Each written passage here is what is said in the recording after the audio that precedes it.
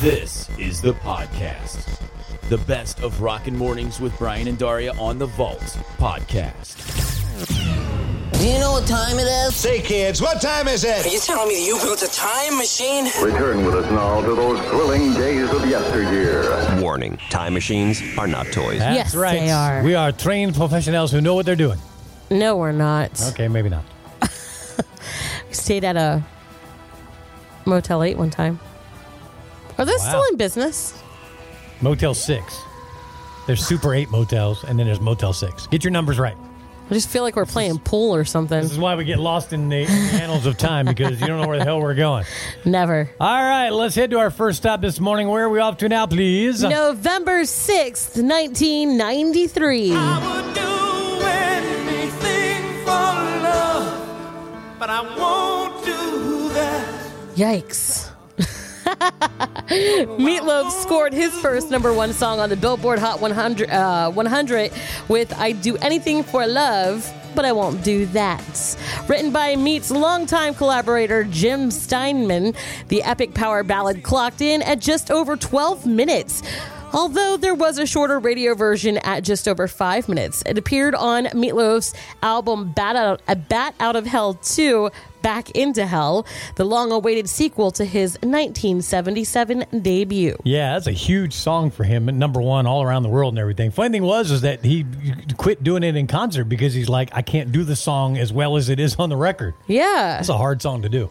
Of course, all his Not songs to are hard mention, to he'd do. need an inhaler afterwards. He had Yeah, 12 man. minutes rocking that hard. All right, we're going to take a pause and finish the rest of the song in a few minutes. Intermission. All right, let's go to our next stop. November 6th, take you back to 1970.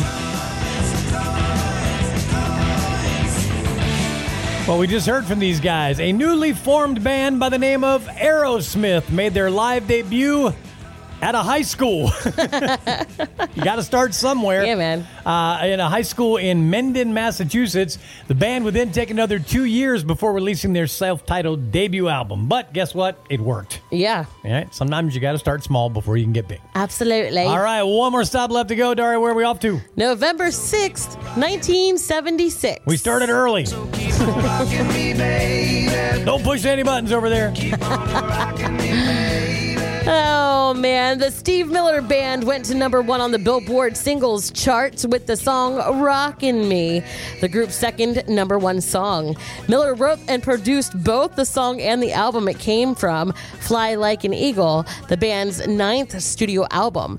Miller has acknowledged that parts of the song, especially the intro, were a, quote, tip of the hat to the band Free and their hit song All Right Now. Yes, indeed. Yeah, if you hear that song, you can definitely hear the elements of All Right Now in there, too. So, Yeah. happy birthday today, one that we remember who left us way, way too soon. Rock and Roll Hall of Fame singer, guitarist, and he was an actor, too.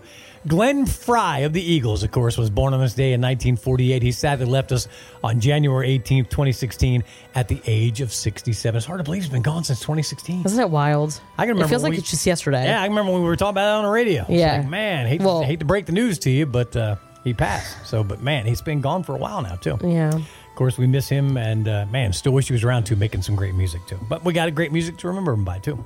Hey, if it's your birthday today, happy birthday to you. And there you have it, our little trek through this day, November 6th, on board our time machine.